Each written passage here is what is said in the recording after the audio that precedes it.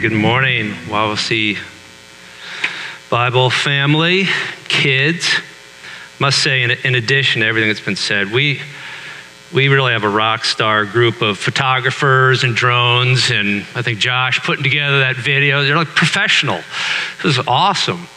I just have to say that when we were eating lunch last week, in my 2.5 years here, I don't think I've ever sensed such joy in our church family as there was that Sunday when we gathered for our meal afterwards. It's just a great day, and we've talked a lot about that all week long. It's been fantastic. So, who is the best loser in your circle of friends or family? I mean, who's best at losing things? Like, I can't find that. Where did I put that? I know it was just here. Yes, you can point. If they're here in your circle of friends, just point them. I mean, we're not shaming them. We're honoring them. Because the best losers who always lose stuff, what do? They reveal those who have that special skill of finding things. Unless you have those special losers who excel at losing things, you can't, bring to the surface those who excel at finding things. Who is the best finder in your circle of friends or family? Yeah, well, I'm kind of the backup. I'm a pretty good backup, but my wife she's the all-star, first string finder. So, there's that moment where you're panicked and you can't find it and you're thinking just the world's come to an end or you're very upset. Then there's that moment, when you find it where like, okay. So when my dad passed away, I was given the task of going through his papers, and my dad, old school, before the time of electronics, and so it was a voluminous amount of paper in manila folders. And by the time I had a checklist of all those important documents I needed to find, and I was going through and checking them off, and when I got done, I had 2 large black trash bags of all my dad's unnecessary papers over the years that he had accumulated and kept. And the one document I was missing was the deed to my parents' house.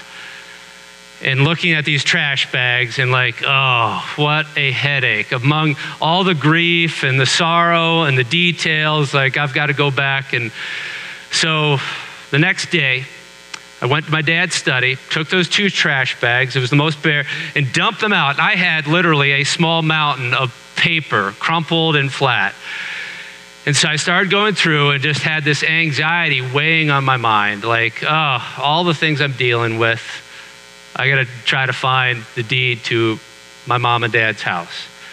And I'm getting to the bottom, and I'm putting all the paper back in the trash bags when I found the deed to my parents, and just the incredible relief and just the joy that I could go announce to my mother and my wife, just that I got the deed, and just put all the trash back. Just that joy of like one moment, anxiety, weight, and the next moment, relief, cross that off. Perhaps enshrined in my Hall of Fame finding things was more recently, senior year, I think it was, my oldest daughter, strong-willed, and I'm strong-willed, wasn't walking with the Lord at that time. It was just about every other day, dad, oldest daughter, battle. I mean, ugly. Terrible to remember. Fortunately, my approval rating is sky high with her now, but historic lows for dad approval rating at this time in our relationship. So one day, it was after church, she had lost something, and she comes down in tears, hysteria, anger, pain. Somehow I think it was my fault that she had lost this paper or notebook, and the world coming to an end. And my wife and I look at each other.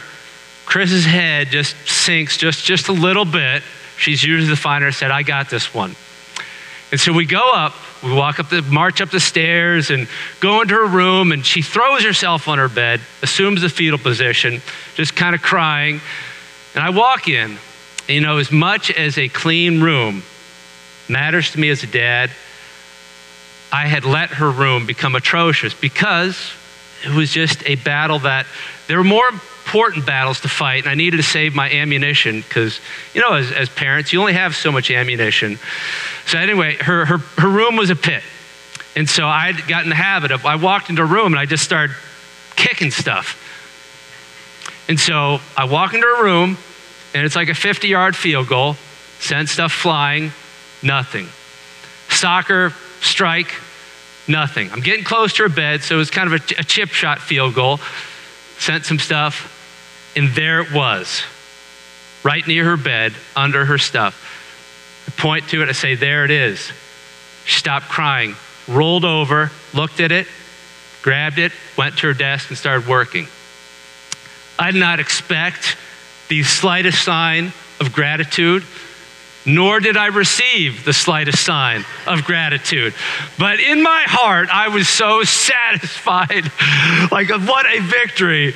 We both know as I walk out that Dad saved you. Yes, your father saved you. So it was pretty funny. And I always think of that like, yes, that was a great find. Not that I was worried, but I saved the day for her. This morning, I want to talk about that Jesus is our find. We can hear something over and over again, but there's a difference between hearing something and knowing something. And that coming to Christ, it's like, oh, now I understand. Continuing to grow in Christ, you may hear the same thing, you may read the same Bible passage 100 times, 1,000 times, but there's a moment and moments where, oh, there it is. That moment of anxiety, of crushing sin, of crushing burden, of, oh, now I know. Jesus saves. Jesus is the truth. Jesus gives life. Jesus is the answer.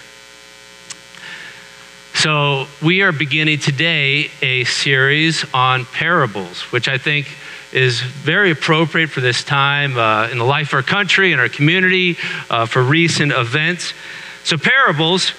What's a parable? A parable is a short story with two levels of meaning. It's not a straight up teaching, do this, do that. It's a story. It's meant for you to remember, whether you're a kid, whether you're an adult.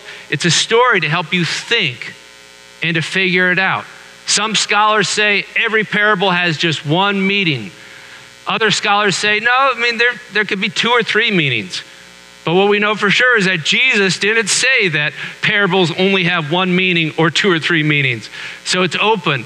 But Jesus gives parables. Up to 1/3 of his actual teaching is parables to make us think, to help us remember, and to let it wrestle and sit and simmer in our hearts to try to figure out and to learn and to grow. Parables are more than just stories to enjoy, but to make us think, analyze, and hopefully see. When you're looking at a parable, pay close attention to the ending. Now, those movies or shows where there's a twist, a surprise ending. That's what a parable is always supposed to be. Now, if you're familiar, if you've read the Bible a lot, if you've read the parables a lot, it may have lost some of its shockness, some of its twistiness. Take, for example, Jesus leaving, how many sheep did he leave to go look for how many? He left 99 to leave for one. And say, oh yeah, that.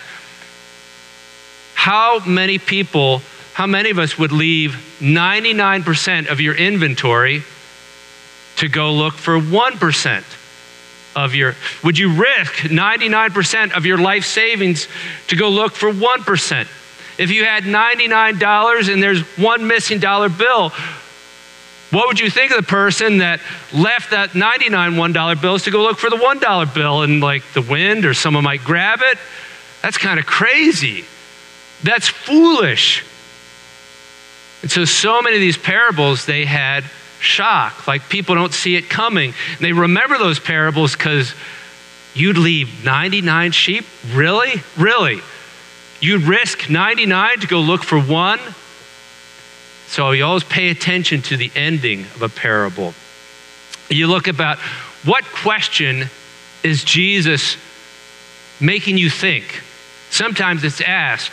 Remember, what was the question that Jesus responded to in the Good Samaritan, if you know your Bible? Remember, the lawyer says, like, who's my neighbor? And Jesus doesn't respond necessarily with a teaching. He just says, gives a parable about the Good Samaritan, which has also had just a strange ending that would have been shocking to them. So today, we're going to look at Matthew 13, which says this: the kingdom of heaven is like treasure hidden in a field, which a man found and covered up. Then in his joy, he goes and sells all that he has and buys that field. Again, the kingdom of heaven is like a merchant in search of fine pearls, who on finding one pearl of great value, went and sold all he had and bought it.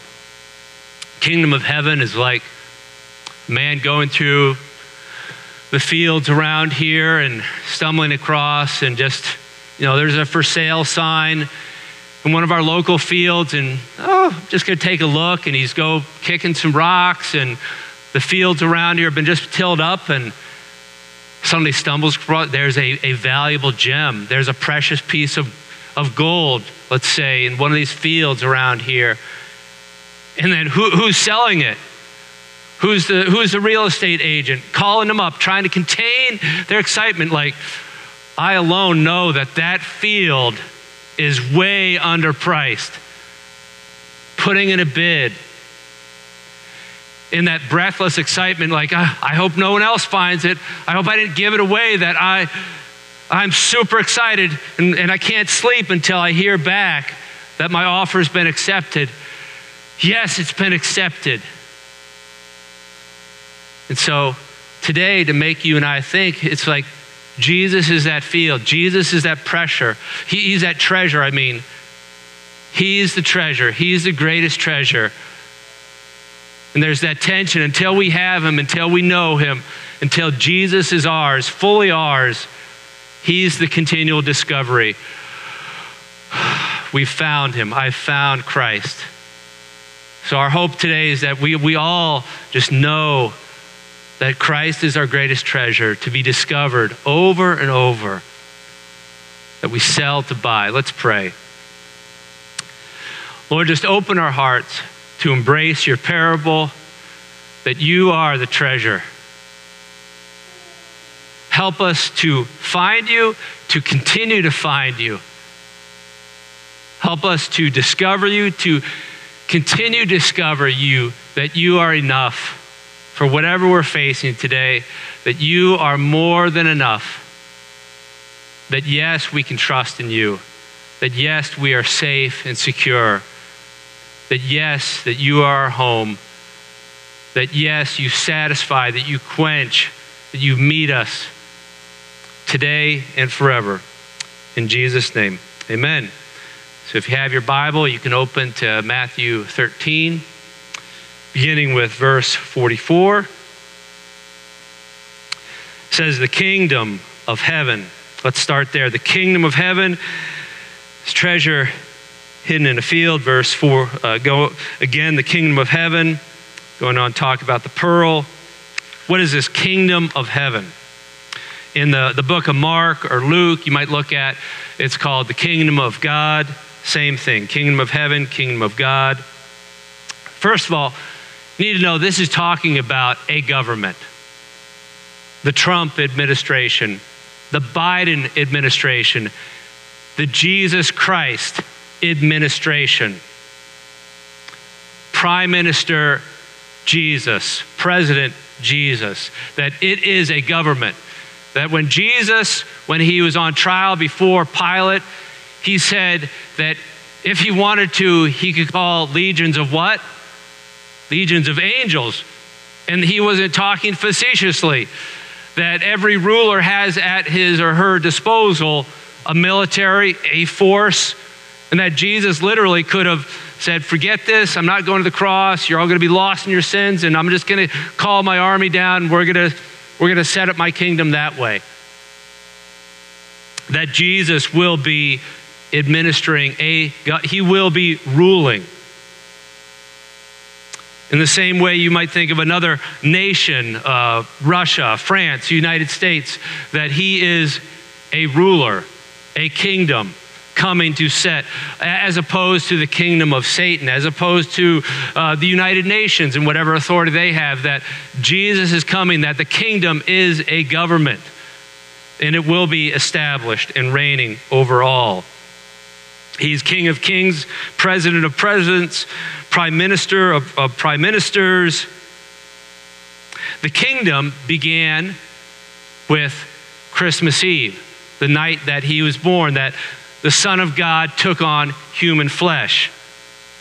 The kingdom began with his ministry, with raising from the dead, casting out demons, pushing back against the kingdom of darkness, healing people, his teaching, his atoning death on the cross, the kingdom of heaven breaking in, pushing back the darkness, making the way for you and I to be saved, to be born again, to be washed, the power of sin and death broken with his triumphant rising from the dead.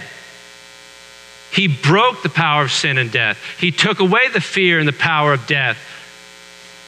When a person is saved, when you are born again, the kingdom of heaven is advancing. When a marriage is saved, when people repent, when people move toward Jesus, the kingdom is advancing. When a person is lost or suicidal or in despair or in the grip of depression, and when they find life and hope in Christ, the kingdom of God is advancing and shining. Last week on Sunday morning, as we're in various places throughout our community doing good works for Jesus for free, all those hours that whenever churches put into those hours of free community service and kids clubs and in ministries and small groups, that's the kingdom of God advancing. You telling your neighbor about Jesus or doing a good deed in your neighborhood, that's the kingdom of God advancing. When people are cussing and swearing at work or telling the latest dirty joke, and you talk about the goodness of God or what you've learned in your Bible in your workplace, that's the kingdom of God advancing and shining forth. And ultimately, you could talk about the Christ coming back or sending the Holy Spirit, Pentecost as a mile marker in the kingdom of God, and ultimately the return of Christ, the visible return of Christ, and establishing his kingdom. And all these things of the past 2 weeks and 2 years and the history of the world, and him setting up his government, it's going to be amazing joy. No more Uvalde or Buffalo or all these shootings that are becoming so commonplace. It is a kingdom, and one day we will see it. And so when if you pray that prayer, Father, your kingdom come, your what be done, your will be done. You're praying, Lord, let your kingdom come. Let righteousness shine forth. Let goodness and not evil triumph. For you to take your place in the kingdom means that I'm joining. The kingdom is where sin is punished, where righteousness is rewarded. No more death, no more sin, no more pain, no more crying, no more school shootings, no more George Floyd, no more child abuse, no more hunger, no more poverty, no more injustice. It's something that every day we're moving closer to it. We say, yes, your kingdom come, your will be done. Baptism is the citizenship ceremony of the kingdom of God. Just like you have a citizenship class to become an American citizen, baptism is the mark of I am a citizen of the kingdom of God. Communion, the Lord's Supper, is that ceremony where we renew our pledge that I am a citizen of the kingdom of heaven. I pledge my allegiance anew. As a citizen of the kingdom of heaven, I enjoy all the rights, the forgiveness, the family, the adoption, the peace, the joy, the hope, the meaning in life of a citizen of heaven, as well as the commitment of a citizen of the kingdom of heaven to speak the truth, to stand for truth, to speak of the goodness of God, to proclaim the forgiveness and the joy and the peace that's found. I will adhere to my rights and my commitments when I take communion as a citizen of the kingdom of heaven. So there's the kingdom. Let's go on again in verse 44. The kingdom of heaven is like treasure. Verse 46, one pearl, it's a pearl of great value. The kingdom is God's kingdom, God's government. It's his presence, it's him himself. Jesus is your greatest treasure. Jesus is the most important, he's the most valuable thing you have. He is what you will take with you. Everything, any other treasure that you may enjoy here on earth, you can't take with you. Whatever thing that you value, that you love, that you enjoy, you can't take it with you. Jesus is your treasure now, tomorrow, forever, 10,000 years from now. How is Jesus your greatest treasure? He is your forgiveness. He is, you are adopted. You have a real meaning in life. The things that you do in Jesus, they count for all eternity. You are called to fight in the war between good and evil. You can have peace, joy, new life, hope, whatever your circumstances. Jesus is your greatest treasure. You have nothing else more valuable, more priceless than Jesus Christ in your heart. You belong to the great King. Jesus is your greatest treasure. You can be a citizen in the kingdom of heaven. Jesus is the greatest treasure which you must personally discover. That Jesus is a discovery, not a set of rules. Now, some of this you may know, but what type of situation did Jesus find himself in 2,000 years ago? What was that group of people, of religious leaders? And kids, you may know this. It begins with the letter P, though it doesn't necessarily sound like a P, but the Pharisees were that group. And the Pharisees talked about the kingdom of God. And when they talked about the kingdom of God, they said, if you do 1, 2, 3, follow the rules, point 1A, ... You do all these rules, you do all these things, that's the kingdom. And Jesus says, no, the kingdom is something that you find, that you discover. Like I'm collecting license plates and I'm almost to 50 states. I'm at a little antique shop in Idaho and it's snowing outside. I'm flipping through these license plates and I discover Hawaii. You got to be kidding me. Hawaii is one of the 3 or 4 license plates that I'm getting close to all 50 states, and it's snowing outside in Idaho. In the kingdom of God is a discovery like that. It's like, I didn't expect that. Here it is. Jesus says the kingdom of God, it's not just a bunch of rules. It's something you find and discover, like, it's a discovery. This is who God is. I've heard about God, but this is who he truly is. That Jesus, the kingdom, is something to come to know, not a set of rules to do. It's a discovery. The kingdom of heaven, back to verse 44, is like treasure hidden in a field, which a man found and covered up. If you've been a Christian for a long time, remember this, that Jesus is a discovery and that it's never over. It's never over for all eternity. You think, yeah, I know about his grace. Josh preaches about his grace every single week. But yet, his grace, you'll never touch the bottom of it. It's to be discovered in all our new circumstances that we face in life, that no, his grace is discovered over and over again. His power is discovered over and over again in new ways. We'll never know the limits of his awesome power. We'll never know the limits of his awesome love. The Christian life is one discovery after another. And so the encouragement for us, whether you're just thinking about, you don't know Jesus as your Savior, you've not had that aha moment, maybe today's today, or you've been a Christian for 50 years, but that it's always a discovery. I remember for my own self, just the Bible, it was just a bunch of rules. It was a bunch of like a rule book until, Christianity really is a relationship with God. And then the Bible was like burning right through me. It was this living book. It was like I'd never read it before. And every morning I was getting up like, I gotta read my Bible. Not because I had to, or someone was telling me, you better do this to be a good Christian, but because I was getting life from this book. It was feeding my heart, making my mind come alive.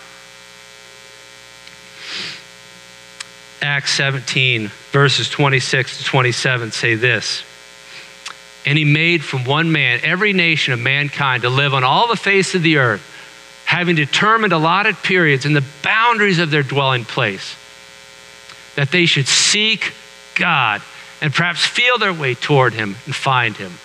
Yet he is not actually far from each one of us.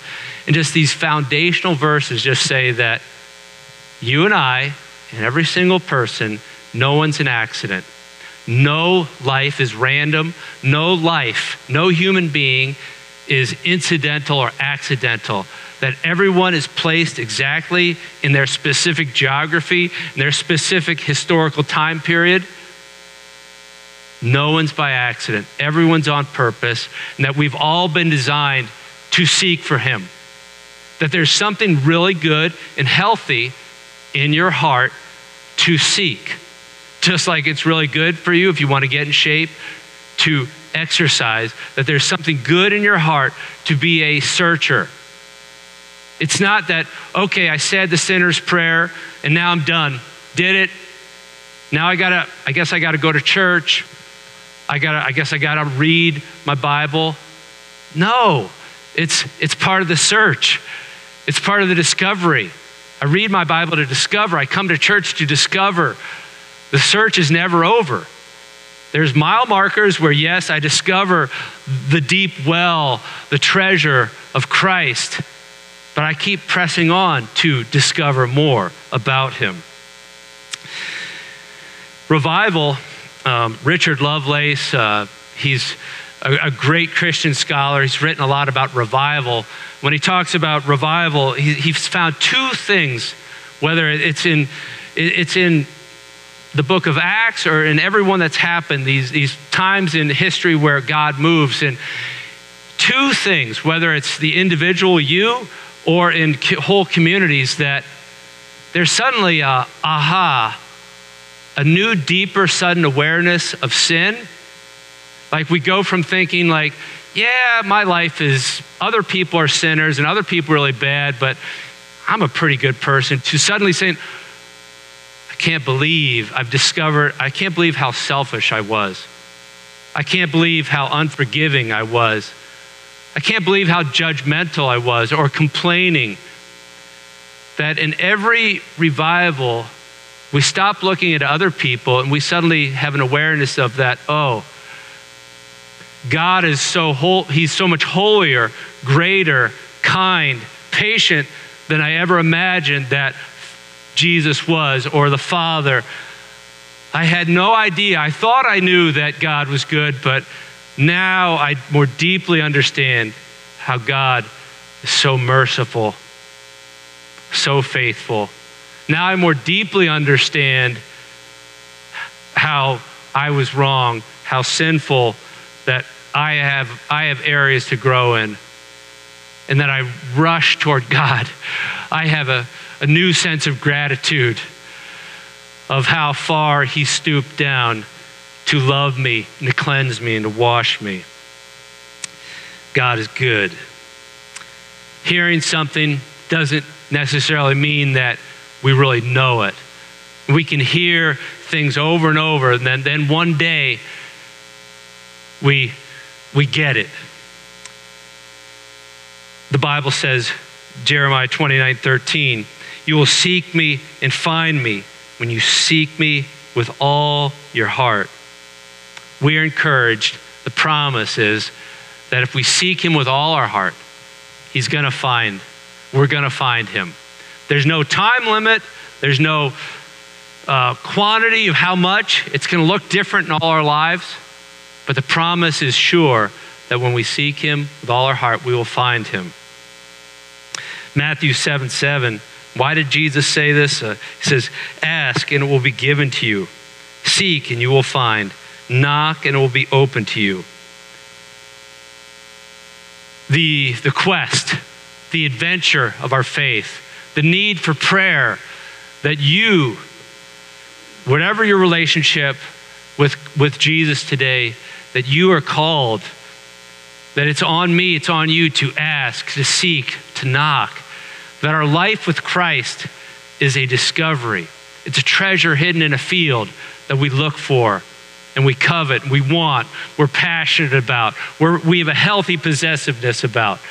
Jesus is the pearl of great price that will sell it all. We discover the Christian life is an adventure. It's not a have to. We've discovered something that's exciting, that's passionate, that grabs us. It highlights the importance of prayer because we never know when God supernaturally is going to suddenly open our minds to understand him in a new way. And it has to come through you asking, seeking, knocking. The Christian life is not a series of doings of, I said that prayer, I started going to church, I got baptized. It's not a checklist. It's a bunch of discoveries. And everyone's got our own different timetables of when it just suddenly like, wow, now I know. I've heard it so many times, but now I truly know in a much deeper way. The kingdom of heaven is not a set of rules, but a treasure to be discovered. And when you find Jesus, you sell all so you can buy Jesus, making you sell to buy with Jesus. So let's look at verse 44 again. The kingdom of heaven is like treasure hidden in a field, which a man found and covered up. Then in his joy, he goes and sells all that he has and buys that field. I love it. It's a story. It's the image of a buyer waiting to see if his offer, will it be accepted? Will that land purchase? Will that house? Will my vehicle? Will it be accepted? I hope so. I'm trying to play it cool. I put my bid in and just hoping I get it. I hope it's accepted. And that's the example here. And again in verse 45, bring that up. It says, who on finding one pearl of great value went and sold all that he had and bought it. You and I, we know all that language. Selling, buying, sold, bought it. It's there for a reason. When we have those aha moments of discovering in deeper ways that Jesus is treasure, he's worth everything, we sell. We let go of one thing so we can grab onto him more dearly. When I came alive to Christ my freshman year at college, when I discovered that Christ is this amazing relationship, things change when we discover. Now, I regret to say, my wife and kids will laugh about it. So when I came to college, I was far from home. And I met a young lady who she was far from home. And we developed this very clingy freshman boyfriend-girlfriend relationship and so on. And it's really embarrassing to look back on now. And I was also very much into appearances and going to the weight room. But when I found Christ, I just had to jump into ministry, and then our clingy relationship. And she's like, why are you going to Southern Wells High School to talk about Jesus? And can't we spend more time together? And I wasn't at the gym as much, and eventually broke up with her because things change. Priorities change. The mark of Christ, when he comes into our lives, is that the way we spend our time changes. The way we spend our money changes. Our emotions change. That we know that Christ comes into us when we make those discoveries because things change. We don't just say some words in a prayer and just remain unchanged. That we get excited. That we sell things, so to speak. Metaphorically, we sell, we let go of things, we give up things to grab onto other things. This is the kingdom of heaven. This is Jesus that we sell to buy. Jesus. Philippians, if you want to turn there, Philippians chapter 3, verse 7. Paul is reflecting on when he had that discovery of Christ, when he was such a man of the world, esteemed, looked up to, had everything, but he said, but whatever gain I had, I counted as loss for the sake of Christ. Indeed, I count everything as loss. Everything that was valuable to me in my previous life before I discovered Jesus, because of the surpassing worth, the value, the treasure, the pearl of knowing Christ Jesus, my Lord. Again, if you want to turn to Hebrews 11 and verse 25, or just jot it down. It says this, speaking of Moses, that Moses had it all. He was part of the empire of Egypt, but he says when he discovered Christ in the burning bush and the value of the kingdom of heaven, he chose to be mistreated along with the people of God rather than to enjoy the fleeting pleasures of sin. Moses regarded disgrace, suffering for the sake of Christ, as of greater value than the treasures, the temporary earthly treasures of Egypt, because Moses was looking ahead to the kingdom. He was looking ahead to his reward. Matthew 4, just a few chapters back, verses 19 and 20. And this happened over and over again when Jesus came along to people. And Jesus said to them, follow me, and I will make you fishers of men. Immediately, they left their nets and followed him. The mark of knowing Jesus in our lives is that things get changed. We let go of certain things to grab onto other things. We sell to buy. When we first come to Christ, and it's a continual process. That's part of the journey, the adventure, the joy, that we discover new pleasures, new treasures, new joys in Christ. That the process of, and ultimately it ends in death, right? Ultimately in death, whether you let go at that moment of your last breath to grab onto Jesus forever and secure. Let me ask you this question. What's the difference between buying something and renting something? What's the difference between buying something and just borrowing something? It's ownership. You buy to own. And so the point here is uncovering that treasure, giving up all, because you want to own Jesus. That we're not coming to church, we're not borrowing Jesus, we're not renting him. That the message is that Jesus, you are my Jesus. You are my treasure. You are my King. You are my pearl. You are my highest treasure on earth. Be a seller to be a buyer.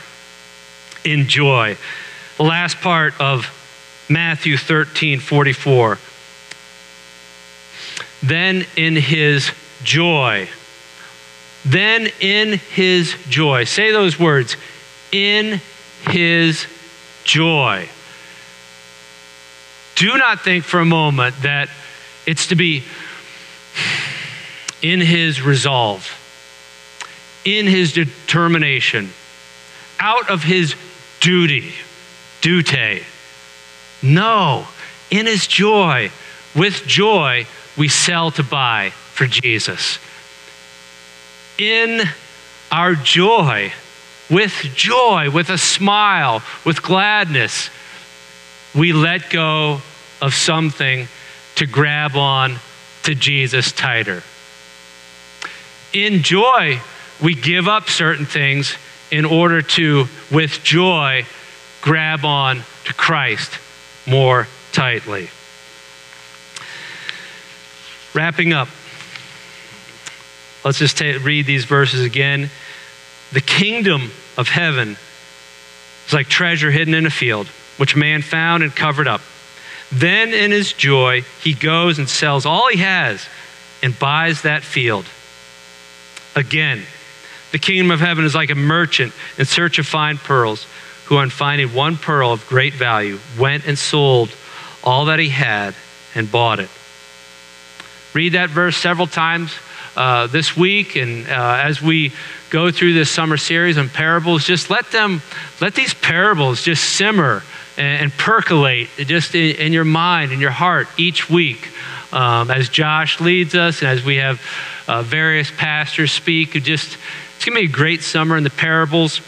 3 applications this morning just to take away. Embrace the kingdom. Be a citizen. Embrace the kingdom. The kingdom of God demands a response.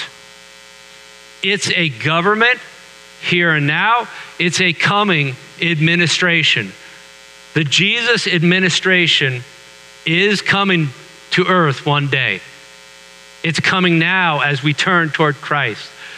You have to be for or against. There's no middle ground. You vote for or you vote against. There's no middle ground. Join the kingdom. Come to the kingdom. Discover the kingdom. Fight for the kingdom. Fight for truth. Fight for righteousness. Fight for forgiveness. Fight for peace. Tell of Jesus. Embrace the kingdom with all the benefits of the kingdom, the rights of the kingdom, the responsibilities of the kingdom, the commitments of the kingdom. Revel in the fact that you pledge allegiance to the kingdom of heaven, and it's going to last forever. Number 2, make fresh discoveries. If your faith is dry, if it's stale, ask, seek, knock, pray. God created you to be a seeker, to be a discoverer. If you're a new Christian, if you're an old Christian, the Christian life is for you to be discovered, to continue discovering. I'm still discovering. Pastor Josh is still discovering. It's always a matter of making discoveries, of adventure. You'll never discover fully God's love, God's grace. The Bible, you'll never fully discover. You can read the same passage 1,000 times and it can speak to you in new ways. It can comfort you. It can strengthen you in new ways. You say, I don't even know how to look for God. I don't even know what to do to find God, maybe you think. Come forward for prayer. Just pray something like, Jesus, if you're real, let me find you. Jesus, help me find you. God, I want to discover you. It doesn't have to be anything fancy. You just talk to God. God, I want to discover you. Show me you're real. Show me you can help me through this situation. Number 3, sell to buy. Sell to buy. Part of the Christian life is always selling to buy, letting go, giving up to grab on to God. When was the last time you sold something, perhaps even literally, or you threw something away so you could grab onto Christ more closely? When was the last time that you gave something up in order that you might hold on to Jesus more closely? That's part of the Christian life. There's no delineation on how much or when. God works in unique ways for each one of us. But the principle holds for all of us that there always have to be times of letting go of one thing in order to grab onto him more tightly.